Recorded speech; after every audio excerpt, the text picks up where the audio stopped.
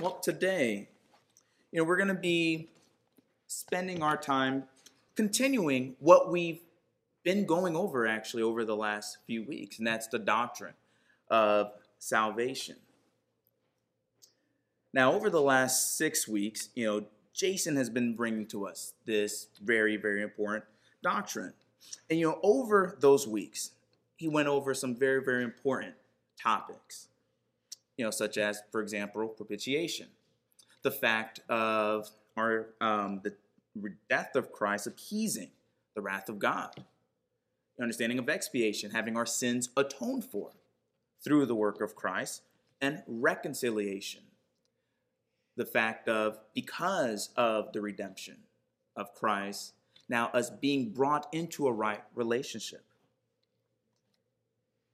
He also discussed those who truly benefited from the work that was brought through the redemption. That was those chosen of God. Now, over the next 6 weeks, what I'll be doing is continuing this study and this understanding of the doctrine of salvation, but I'm going to be looking at it from a different light. If we had to simplify basically what Jason discussed as it pertains to salvation, he focused on the redemption that was accomplished. What was accomplished in redemption and how it was accomplished. I'll be focusing particularly on how that redemption is applied to us. But before we go any further, let's first go to the Lord our God in prayer. Our most gracious and heavenly Father, Lord, we thank you so much for this time that we're going to spend diving into the truths contained within your word regarding in particular how this precious redemption purchased by Christ is applied to us. Lord, I ask that you may open the eyes and ears of all those who are here, both here in this building right now and anyone who may be listening virtually, to understand the words that I will be teaching and preaching today. Lord, I pray that you may equip me so that I may be able to preach with clarity, so that is understandable. And I pray that all of us may be convicted in what will be brought today.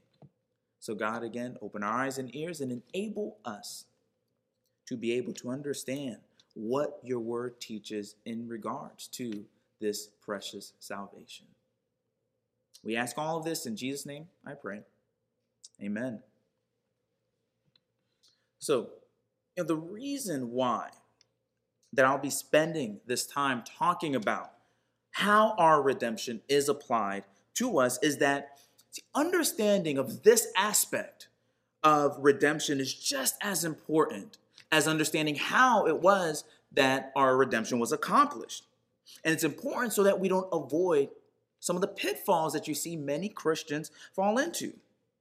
If an improper understanding, for example, of redemption, the redemption that was accomplished by Christ, leads to a wrong understanding of who it was that gets saved, then an improper understanding of how that redemption is applied will also lead to an improper understanding of how we are saved. Pretty much, if you get everything and you understand everything that Jason taught us over the last 6 weeks, but ignore what I'll be bringing to you over the following 6 weeks, you're going to fall into, the camp of people that tends to be more antinomian in nature, where they believe, in other words, that, we're elect. We're in Christ. So therefore, there is no need for us to do what God requires of us. We don't need to exercise anything. We don't need to grow in anything. We're elect. Therefore, we're good. It reminds me of, and I think I've given this story before, of the time when I was, I think, either in middle school or in high school, and I went to the state fair with my best friend and his mom.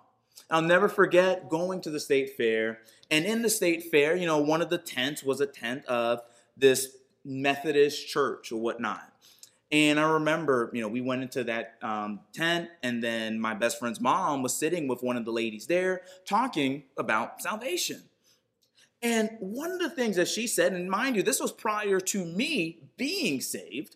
I attended church, but I was by no means saved or a Christian at that point in time, but I'll never forget the conversation that she had with them, where basically the lady told my best friend's mother that, well, so long as, you're saved, so long as you accept Jesus, it doesn't matter how you live. It doesn't matter, the lifestyle that you have. And I remember, my best friend's mom giving kind of a double take and saying, wait a minute. You mean to tell me that, if all I do is accept Christ and then, I decide to, do whatever I want, go out clubbing, doing all of this stuff, and then I die, then I'm good? And she was like, yeah. And then I remember she, just took us and walked out from there, and then we just, I guess, enjoyed the rest of the fair. It was this improper understanding, not just in regards to the fact of our redemption, but how it's applied. The true understanding of salvation that we want to avoid. And this is why we're going to be focusing and spending time today talking about the application of that redemption. So, the question at hand, well, how is our redemption applied? How do we get from the fact that Christ accomplished redemption for us to the fact of that redemption now being applied to us? How do we get there? Well, let's start first by going back to my lesson on the covenant of redemption a few months ago. And if you remember, that covenant of redemption, the Pactum Salutis, is that overarching covenant that was made before the world was created by the Trinity. In that covenant of redemption, the Father sets apart a people for whom Christ would be the head and redeemer of. Christ, in turn, does all that's necessary to secure our redemption. And the Holy Spirit now comes, proceeding from the Father and the Son, and applies that work of redemption on those elect people. Or, if you want to see it laid out in the scriptures, it's exactly as Paul says in the book of Ephesians. Turn with me in your Bibles to Ephesians chapter 1, verses 3 through 14. Again, that's Ephesians chapter 1, verses 3 through 14. And we see Paul writing these words. Blessed be the God and Father of our Lord Jesus Christ, who has blessed us with every spiritual blessing in the heavenly places in Christ, just as he chose us in him before the foundation of the world, that we would be holy and blameless before him. In love, he predestined us to adoption as sons through Jesus Christ to himself, according to the kind intention of his will. So there you go right there. The Father and his role and his work, to the praise of the glory of his grace, which he freely bestowed on us in the beloved. In him we have redemption through his blood. Now we have the work of Christ, the forgiveness of our trespasses, according to the riches of his grace, which he lavished on us. In all wisdom and insight, he made known to us the mystery of his will, according to his kind intention, which he purposed in him, with a view to an administration suitable to the fullness of the times, that is, the summing up of all things in Christ, things in the heavens and things on the earth. In him also we have obtained an inheritance, having been predestined according to his purpose, who works all things after the counsel of his will, to the end that we who were the first to hope in Christ would be to the praise of his glory. In him you also, after listening to the message of truth, the gospel of your salvation, having also believed, you were sealed in him with the Holy Spirit. Now here comes the work of the Holy Spirit, who is given as a pledge of our inheritance, with a view to the redemption of God's own possession, to the praise of his glory. So you see in this passage here, all three members of the Trinity are at work in accomplishing our redemption. The Father electing a people unto himself, the Son in his role redeeming us, securing our redemption by his death on the cross, and the Holy Spirit having his role as well.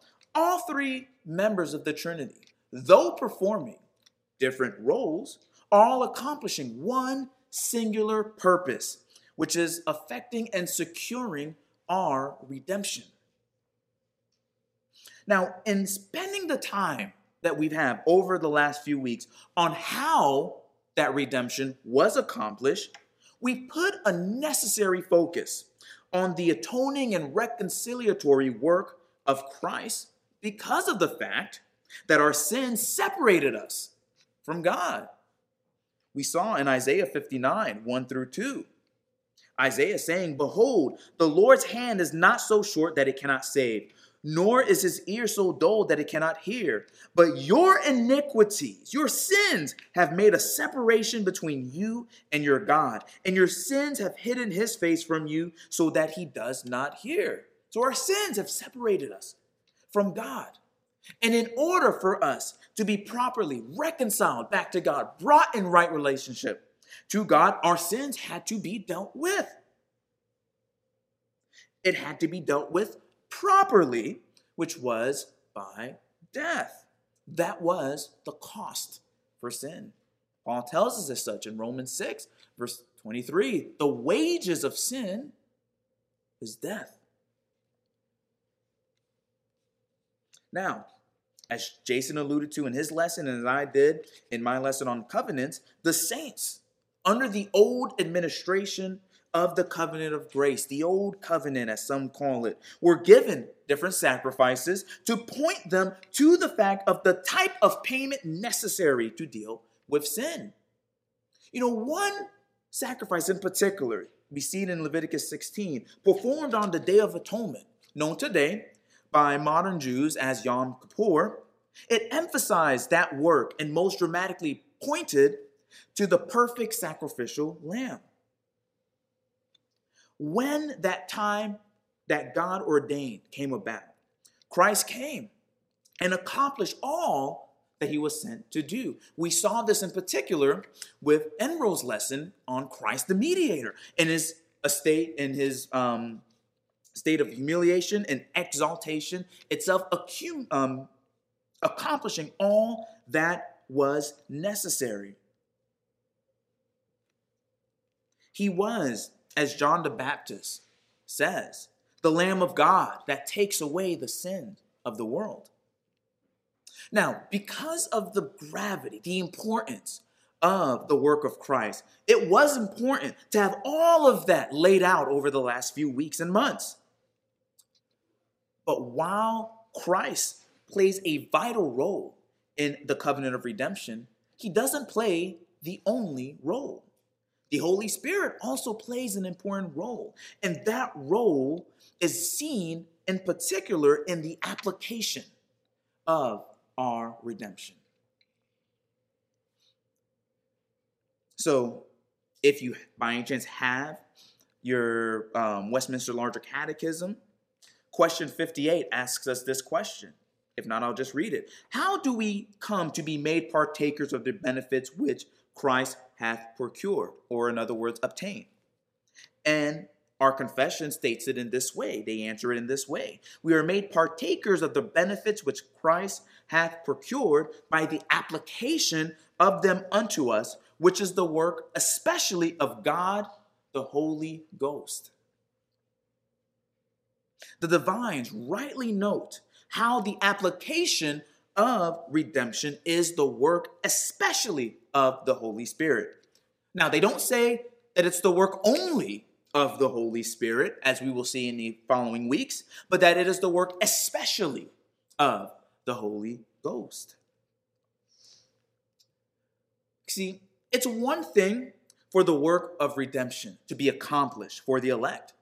It's another thing for that work of redemption to be applied to the elect. And I'll give you an example of what I mean, that difference. Let's say if Pastor Enro, after he becomes, a billionaire hedge fund manager, let's say he comes up to all of us and says, "Hey guys, I've set aside money to have all of your mortgages paid." We would be elated. We'd be thanking Enro. But you know what? It doesn't matter if Enro has saved up this money, has it set aside in his bank account for our mortgage to be paid off, if that money is never applied to the mortgage itself. It doesn't matter that his bank account has all of that money if the bank never receives it, applies it, and then our debt's finally paid.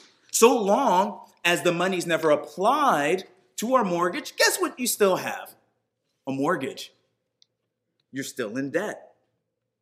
Likewise, it is fantastic that the work of redemption was accomplished by Christ, but that redemption must be applied to us for it to truly matter. John Calvin, in his Institutes of the Christian Religion, he writes this, and this is a little long, but then it so, I think, eloquently just highlights what I'm saying. So he writes this: we must now see in what way we become possessed of the blessings which God has bestowed on his only begotten Son, not for private use, but to enrich the poor and needy.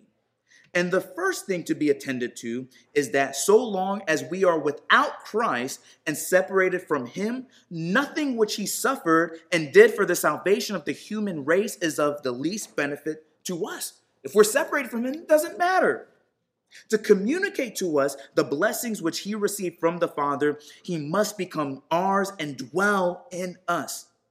Accordingly, he is called our head and the firstborn among many brethren, while on the other hand, we are said to be engrafted into him and clothed with him.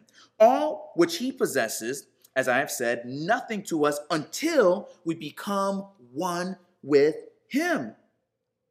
And although it is true that we obtain this by faith, yet since we see that all do not indiscriminately embrace the offer of Christ, which is made by the gospel, the very nature of the case teaches us to ascend higher and inquire into the secret efficacy of the Spirit, to which it is owing that we enjoy Christ and all his blessings. So see what he says here. He says, because of the fact that not everyone is coming, not everyone is embracing the offer of salvation, well, we got to look beyond to see what the Holy Spirit is actually doing in this to cause us to embrace Christ. Calvin continues to say, let us at present attend to the special point that Christ came by water and blood, as the Spirit testifies concerning him, that we might not lose the benefits of the salvation which he has purchased. For as there are said to be three witnesses in heaven, the Father, the Word, and the Spirit, so there are also three on the earth, namely water, blood, and the Spirit. It is not without cause that the testimony of the Spirit is twice mentioned, a testimony which is engraven on our hearts by way of seal, and thus seals the cleansing and sacrifice of Christ. For which reason also Peter says that believers are elect through sanctification of the Spirit unto obedience and sprinkling of the blood of Jesus Christ. By these words, he reminds us that if the shedding of his sacred blood is not to be in vain, our souls must be washed in it by the secret cleansing of the Holy Spirit. For which reason also Paul, speaking of cleansing and purification, says, but ye are washed, but ye are sanctified, but ye are justified in the name of the Lord Jesus Christ and by the Spirit of our God. The whole comes to this, that the Holy Spirit is the bond by which Christ effectually binds us to himself. End quote. So the Holy Spirit, the third person in the Trinity, is who applies that redemption to us. And it is with that application of the redemption of Christ that we enjoy the benefits of that redemption. So the Holy Spirit's work is of utmost importance. Otherwise, the work that Christ accomplished on the cross has no benefit to us because it wasn't applied to us. So again, how is the work of redemption applied? Well, primarily, though not exclusively, through the work of the Holy Spirit.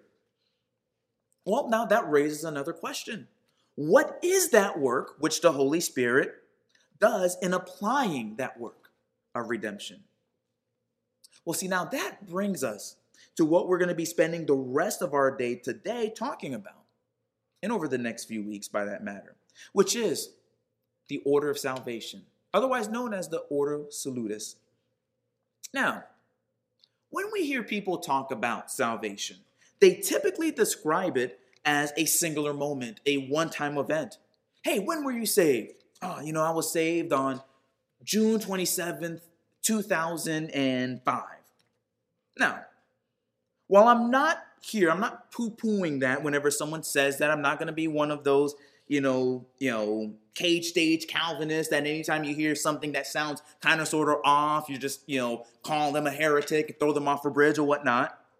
I do want to make clear that to truly understand salvation is to understand that salvation isn't a singular moment.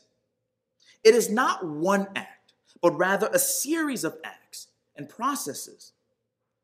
Most of the time, if not all the time, when people ask when were you saved, they're talking about one particular aspect of the overall plan of salvation. John Murray, for example, in his book, Redemption, Accomplished and Applied, he says this: when we think of the application of redemption, we must not think of it as one simple and indivisible act. It comprises a series of acts and processes. To mention some, and he gives, we have calling, regeneration, justification, adoption, sanctification, and glorification. These are all distinct, and not one of these can be defined in terms of the other. Each has its own distinct meaning, function, and purpose in the action and grace of God. End quote. So again, salvation is more than just one particular act. It's an entire process from beginning to end. Now, within that plan of salvation, that order of salvation, as I mentioned, you have a series of acts that take place. Well, what are those acts? So, the acts that we have within the overall plan of salvation include effectual calling, us being drawn by the Father, regeneration, the Holy Spirit, replacing our heart of stone with a heart of flesh to embrace the gospel given to us, repentance unto life, us turning from sin and to Christ, faith, saving faith, trusting and resting on the promises of God, justification, us being declared righteous, adoption, us being placed into the family of God, sanctification, both definitive and progressive. Definitive sanctification, us being set apart as holy. Progressive sanctification, us being conformed to the image of Christ. Perseverance in holiness, us from the time of our conversion to the time of our glorification, persevering in faith. And finally, glorification, that blessed end to where we no longer have to worry about sin because we're no longer dealing with sin. That's the order of salvation. And now when we look at this, when we look at all these different parts, some of these acts that I mentioned, are purely monergistic in nature. Or in other words, all of God. We don't participate in it at all. It's God's work in us. For example, like effectual calling, regeneration, justification, adoption, and glorification. These are acts all of God. Other acts are more synergistic in nature, where there is some action in our part. For example, such as repentance unto life, faith, sanctification, and perseverance. Now, when we look at the Bible, like with the Trinity, you're not going to find one particular passage that lays out an ordered list or all the parts of salvation. Kind of like if you look through the Bible, you're not going to see one particular Bible verse that says, there's one God who exists in three co-equal, co-eternal persons. But just like the Trinity, although you can't point to a passage that lays out an ordered list of salvation, we see through the Bible, by good and necessary consequence, that this understanding is so clearly implied and taught in the Bible. But we do have kind of a starting framework for our understanding of this order of salvation in the scriptures in Romans chapter 8, verses 28 through 30. So if you have your Bibles, turn to Romans chapter 8 again, verses 28 through 30. And hear what Paul writes. And we know that God causes all things to work together for good to those who love God, to those who are called according to his purpose. For those whom he foreknew, he also predestined to become conformed to the image of his Son, so that he would be the firstborn among many brethren. And those people whom he foreknew and predestined, those whom he foreknew, he predestined. And those whom he predestined, he also called. And those whom he called, he also justified. And those whom he justified, he also glorified. So we see in this passage a clear progression from beginning to end. Our redemption first being planned out in what's known as the Pactum Salutis, or the covenant of redemption, before the creation of the world within the members of the Trinity.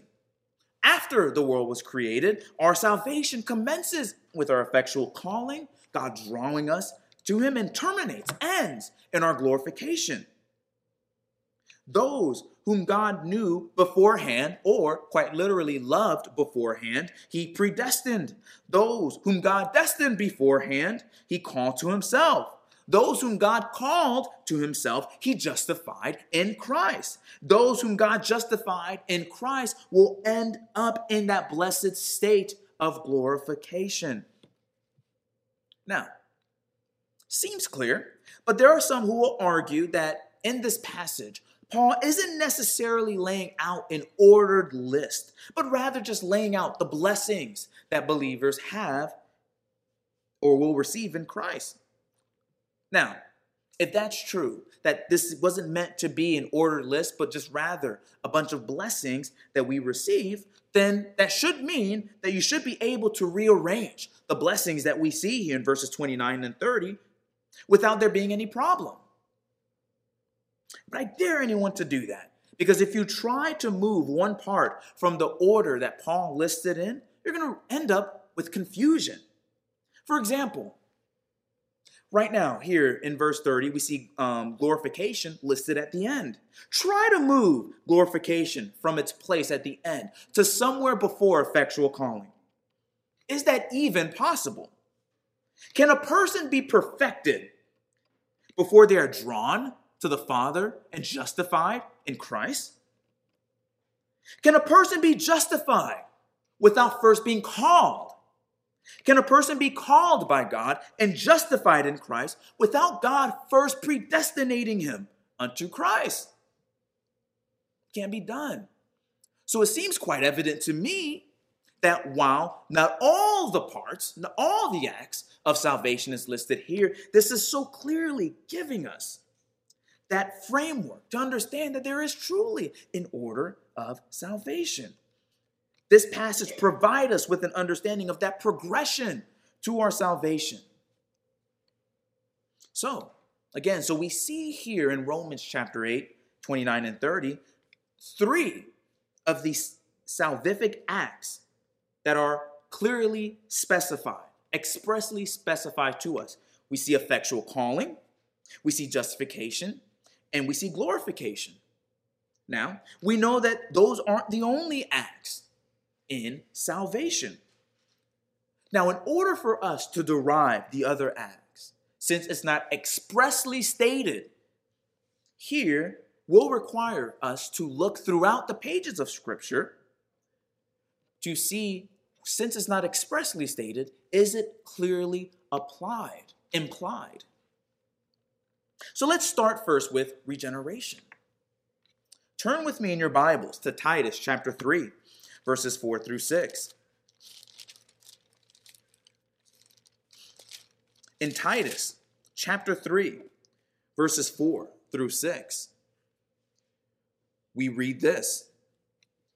But when the kindness of God, our Savior, and his love for mankind appeared, he saved us not on the basis of deeds which we have done in righteousness, but according to his mercy, by the washing of regeneration and renewing by the Holy Spirit, whom he poured out upon us richly through Jesus Christ our Savior. So we see Paul mentioning here in this letter to Titus how we are saved. He says we're not saved by any works that we do, any deeds done in righteousness, but by the mercy of God, by the washing of regeneration itself. So we see in this passage clearly an indication that within our salvation does involve regeneration. And then we have Ephesians chapter 2, verses 1 through 5. Paul, in another epistle, writing this: "And you were dead in your trespasses and sin, in which you formerly walked according to the course of this world, according to the prince of the power of the air, of the spirit that is now working in the sons of disobedience. Among them we too all formerly lived in the lust of our flesh, indulging the desires of the flesh and of the mind, and were by nature children of wrath, even as the rest. But God, being rich in mercy, because of his great love, which he loved us, even when we were dead in our transgressions, made us alive together with Christ. By grace you have been saved." So Paul, in this letter, tells us that you were dead in your trespasses and in your sin. Now, I don't know if anyone's ever tried to talk to a dead person or a dead body, but it's kind of hard to get a dead person to do anything. You may want them to. You may ask for a dead person to come and, pick up after themselves, to come and eat food. But then problem is that they're dead. They're kind of unresponsive. And this is what Paul says in regards to us. We were dead in our sins. We were unresponsive. So any call, any appeal would go unnoticed because guess what? We're dead. But then what does God do? Similar to what Paul says in Titus chapter 3. In his mercy, being rich in mercy, what did he do? He made us alive. So again, in order for us to receive the blessing of salvation, we had to be made alive. We had to be made alive even to exercise faith, which is why faith is called a gift from God. And then we see in John chapter 3 to show that this isn't just something that Paul conjures up, but even Christ himself talks about. We see in John chapter 3, verses 3 through 5, when Christ talks to Nicodemus, he tells him, "Truly, truly, I say to you, unless one is born again, he cannot see the kingdom of God." Nicodemus said to him, "Well, how can a man be born when he is old? He cannot enter a second time into his mother's womb and be born, can he?" Jesus answered, "Truly, truly, I say to you, unless one is born of water and the Spirit, he cannot enter the kingdom of God." So one must be born again to even see the kingdom, much less enter the kingdom of God. But see, to be born implies something out of our control. We can't birth ourselves. That is the prerogative, the role of the Holy Spirit. It is He who does that. See, all of these passages that we read, and many, many more that I could have read, they indicate a work that must take place apart from us, but yet in us, in order for us to exercise faith. Apart from us, from the standpoint that it's the Holy Spirit who brings about regeneration, takes place in us from the fact that it is within us, our hearts being replaced. That is what we call regeneration. So of logical necessity, we must place regeneration within the order of salvation, since one cannot even exercise faith without first having their heart of stone removed and replaced with a heart that is flesh. Robert Raymond, in his systematic theology, puts it in this way: while faith is the instrumental precondition to justification and adoption, regeneration is the necessary precondition and efficient cause of faith in Jesus Christ. In short, regeneration causally precedes faith. And I think a perfect example of this we find in Acts chapter 16 with the story of Lydia. Acts chapter 16, verses 14. We see in this passage a woman named Lydia from the city of Thyatira, a seller of purple fabrics, a worshiper of God, meaning basically a Greek convert to Judaism, not a Christian, as some Arminians sometimes would like to say, was listening. And the Lord opened her heart to respond to the things spoken by Paul. So in order for her to respond to the things spoken by Paul, God opened her heart. Well, there goes regeneration right there. So again, of necessity, regeneration has to be within that order of salvation. So, we already noted the three that were expressly stated in Romans 8. And now we're going to add, as we start to build in the order of salvation, regeneration. So that gives us effectual calling, which we saw in Romans 8, regeneration, which we saw has to be embedded in there, justification, and now glorification.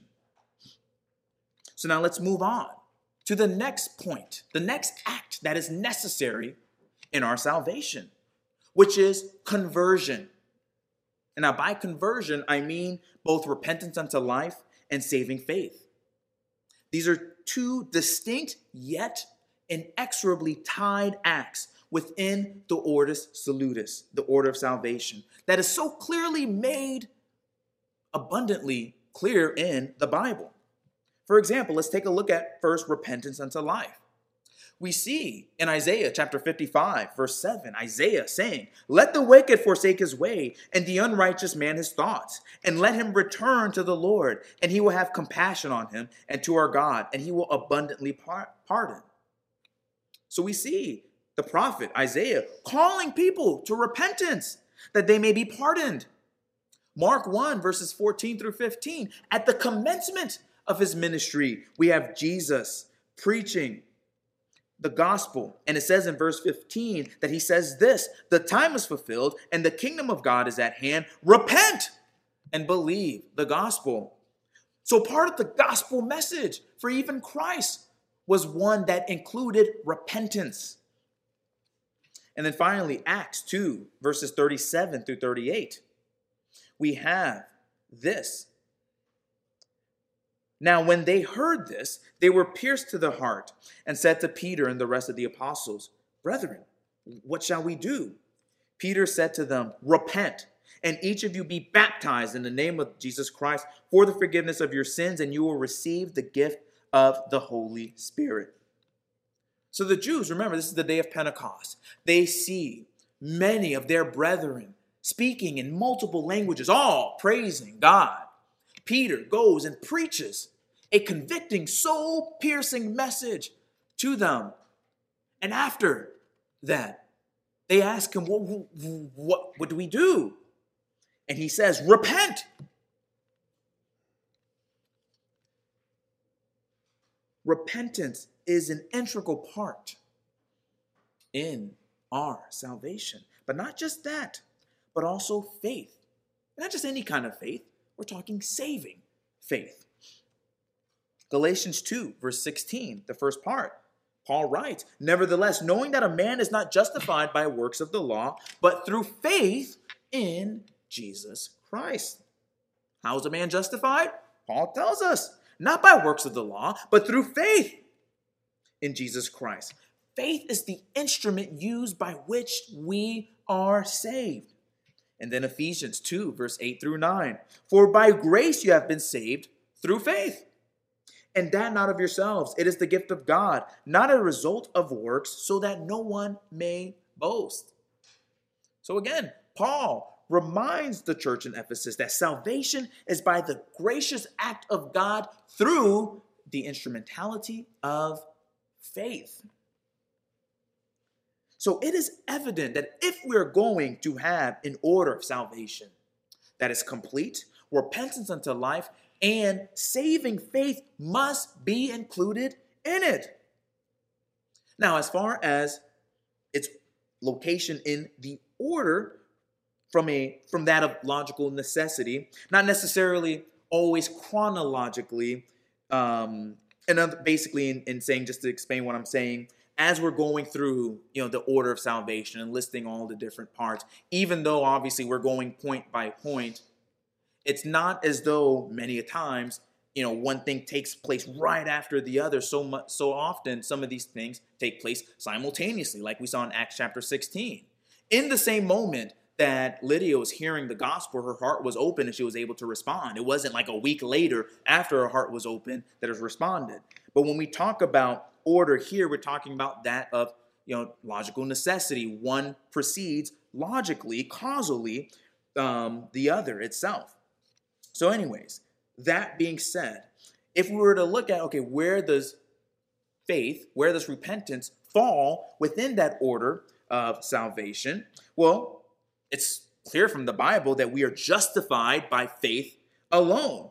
So therefore, we place faith before justification because it is the instrumental precondition of our justification.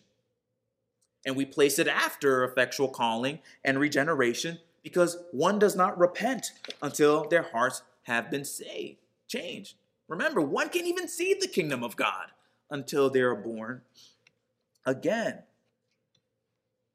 I love how R.C. Sproul, in a sermon that he gave, he says, one doesn't come to Christ to be born again. One is born again to come to Christ.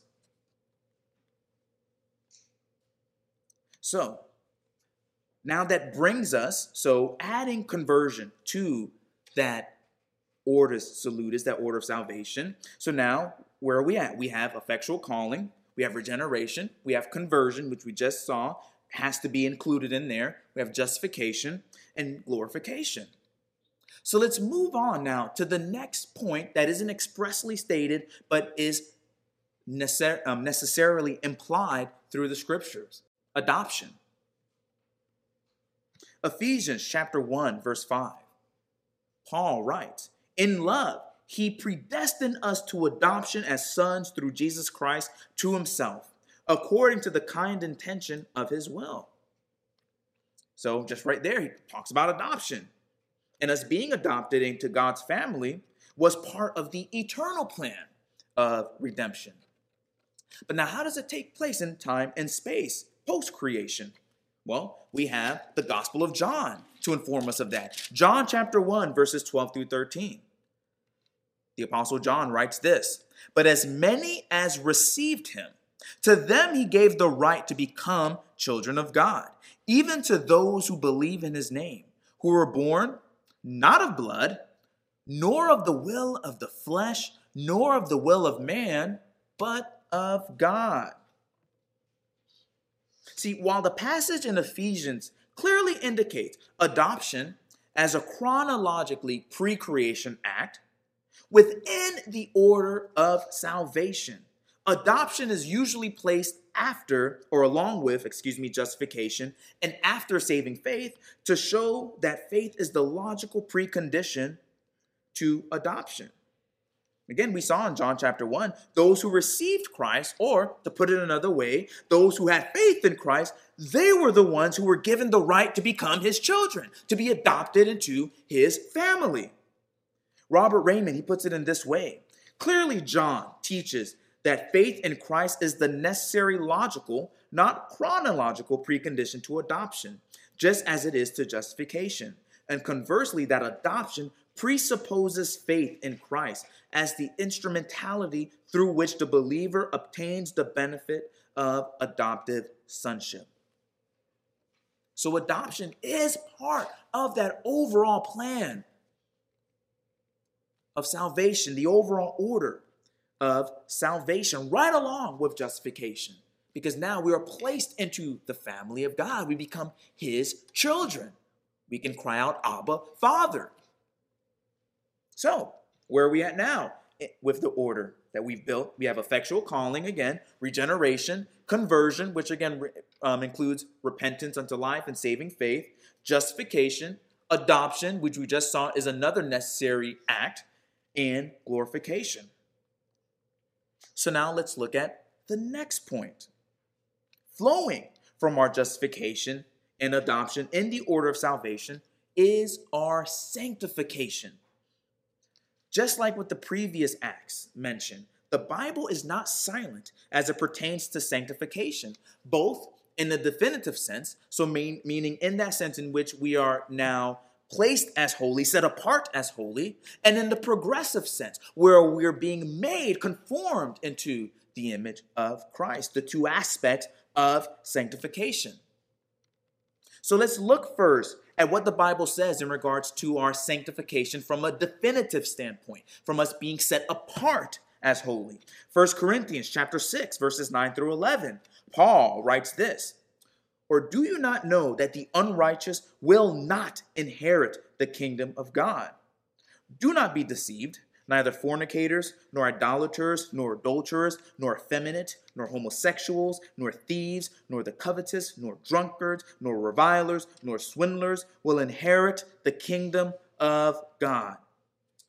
Such were some of you, but you were washed, but you were sanctified, but you were justified in the name of the Lord Jesus Christ and in the Spirit of our God."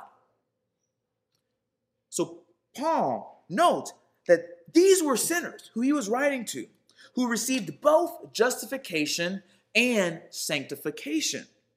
They were not only declared righteous and set apart, they were set apart, by God as well. But not only were they set apart, sanctified from a definitive standpoint, they're also being sanctified. They're growing in sanctification. And we see this in Ephesians chapter 5, verses 25 through 27, when Paul writes, "Husband, love your wives, just as Christ also loved the church and gave himself up for her, so that he might sanctify her, having cleansed her by the washing of water with the word, that he might present to himself the church in all her glory, having no spot or wrinkle or any such thing, but that she would be holy and blameless." So we see in this passage where Paul is exhorting husbands how to love their wives, he explains to us in what manner, in what way, and why, as it pertains with Christ. Why did Christ give himself? So that he might sanctify her, so that he might make her holy, not just set her apart,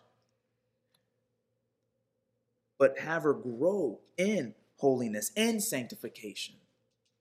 Now, this doesn't mean, and we'll get to this when we actually spend time actually talking about sanctification, that we're going to be perfect in this day and age. We don't believe in that doctrine of Christian perfectionism, but it does mean that we are, as we grow older, being conformed more and more into the image of Christ.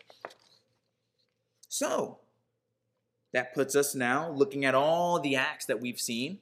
Again, effectual calling, regeneration, conversion, justification, adoption, now sanctification. We see clearly a necessary part, and glorification. So now let's look at the final act or aspect within the order of salvation that isn't expressly stated, but necessarily implied just through reading your Bible. That's perseverance in holiness. See, the scriptures, the Bible makes it so clear, the fact that we who are in Christ are constantly to be putting off the deeds of the flesh and to be putting on Christ. We are called to persevere. 2 Peter chapter 1, verses 1 through 11. We have the apostle Peter writing these words. "Simon Peter, a bondservant and apostle of Jesus Christ, to those who have received a faith of the same kind as ours, by the righteousness of our God and Savior Jesus Christ. Grace and peace be multiplied to you in the knowledge of God and of Jesus our Lord, seeing that his divine power granted to us everything pertaining to life and godliness, through the true knowledge of him who called us by his own glory and excellence. For by these he has granted to us his precious and magnificent promises, so that by them you may become partakers of the divine nature, having escaped the corruption that is in the world by lust. Now for this very reason also, applying all diligence, in your faith supply moral excellence, and in your moral excellence knowledge, and in your knowledge self-control, and in your self-control perseverance, and in your perseverance godliness, and in your godliness brotherly kindness, and in your brotherly kindness love. For if these qualities are yours and are increasing, they render you neither useless nor unfruitful in the true knowledge of our Lord Jesus Christ. For he who lacks these qualities is blind or short-sighted, having forgotten his purification from his former sins. Therefore, brethren, be all the more diligent to make certain about his calling and choosing you. For as long as you practice these things, you will never stumble. For in this way, the entrance into the eternal kingdom of our Lord and Savior Jesus Christ will be abundantly supplied to you. So we see in this passage, first, who is Paul writing to? Well, he says, quite frankly, in verse 1, those who have received the faith of the same kind as ours. So he's talking about believers.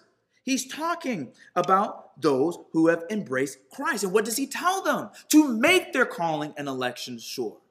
To walk in holiness. To persevere in holiness. There isn't this understanding, this idea that, well, I'm saved, so you know what? I can kind of do whatever I want to because once saved, always saved.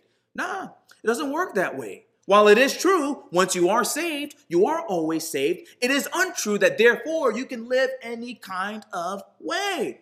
There is a perseverance in holiness, a call to live the life that God called you to live. Like Paul says in another epistle, you are called to freedom, brothers. Only do not use your freedom as an opportunity for the flesh. And then in the book of Galatians, where he also says the fact that we are to put off those deeds of the flesh. And to what? What are we to demonstrate? Those fruits of the Spirit. In Ephesians, where he says to put on the armor of God. So there is a call to holiness, a call to perseverance. We see also in Philippians chapter 2, verses 12 through 13, Paul writing this. So then, my beloved, just as you have always obeyed, not as in my presence only, but now much more in my absence, work out your salvation with fear and trembling. For it is God who is at work in you both to will and to work for his good pleasure. Well, see, if salvation was just a singular point, just one point in time, it would make no sense for him to say, work out your salvation. That implies something that isn't just a one-time moment, but a process over time. Work out your salvation with fear and trembling. But then he reminds us that we're not alone in this working out of salvation. He says, for God is in you. The Holy Spirit is in you to work and to will for his good pleasure. So that perseverance in holiness is not something to where we're doing on our own. This is why we saw in Ephesians chapter 1, the Holy Spirit has been given to us. What is he? He is the seal, the stamp of our inheritance. The fact that we are indeed in Christ. Thus why we're called to bear forth the fruits of repentance, to bear forth the fruits of the Holy Spirit. Why bear forth fruit? Because the Holy Spirit is in us. It is he that is working in us to work and to will all that God calls us to do. And then finally, Ephesians chapter 4, verses 1 through 3. After Paul spends time in the first 3 chapters of Ephesians, giving them who they are in Christ, the indicatives, he now moves on to the imperatives, telling them how they are to live in Christ. He says, therefore I, the prisoner of the Lord, implore you to walk in a manner worthy of the calling with which you have been called. You're a Christian. Walk as a Christian with all humility and gentleness, with patience, showing tolerance for one another in love, being diligent to preserve the unity of the Spirit in the bond of peace.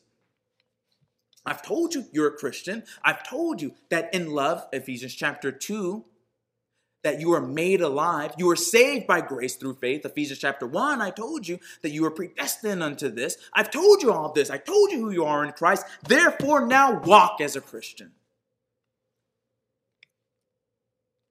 So perseverance is a necessary and vital component, or else we're going to fall into that error that so many people fall into, where they assume, well, I'm good. God understands. He saved me. I don't need to live any kind of way. For all true believers, upon receiving justification and adoption, there is a continual walking in holiness. There is an understanding that they ought to persevere through until the day that they reach the end of their life. It's kind of like, I'm sure many of you have, of course, read the book Pilgrim's Progress. You know, one of the things I really appreciate more and more as I read the book Pilgrim's Progress is the fact of that actual progress itself. If anyone has read the book, then you know, where's the point at which Christian comes to the cross and has his burdens removed? Is it at the end of the book? Nah, it's actually somewhere in the middle. And after his burden is removed, when he arrives at the foot of the cross, there is still the perseverance that he has to deal with. There is still the trials. There is still the setbacks, the temptations that he deals with until he arrives at the celestial city itself. So there is that perseverance that we have as Christians that doesn't end at the point in which we are converted, but continues on until the day we see Christ face to face in glory. So, as I wrap all of this up, I hope you can see, though it's not explicit in one particular passage like we all would want to have, that the Bible is still very clear as to all that's entailed in the application of our salvation.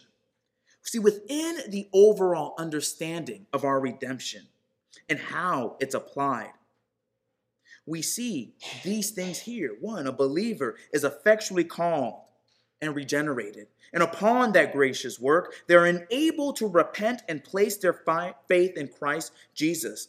Faith, of course, being the instrument by which the believer is justified, adopted, and set apart into God's family. Once he's placed into the family of God, the believer, through the Holy Spirit that dwells in them, perseveres in holiness and grows in sanctification until the day that they get to behold God face to face in glory. That's that salvation, that order of salvation. And the Holy Spirit, even though he is not the only member within the Trinity that's engaged in the application of our redemption, he plays a very prominent role during this process. See, this is what the Bible so clearly teaches us about our salvation. It's not just one moment in time. It's not just about the redemption that Christ accomplished. It doesn't exclude that, but it necessarily also involves how that redemption is applied to us. So, over the next few weeks, we're going to be studying carefully, because I just laid out basically the Ordo Salutis. Over the next few weeks, we're going to study carefully each of the acts within the order of salvation. And my hope is that as we were able to see the beauty and perfection in how Christ accomplished our redemption, that we will also, over the next few weeks, see the beauty and perfection in how that redemption is applied to us, the believer. So let us now go to the Lord our God in prayer.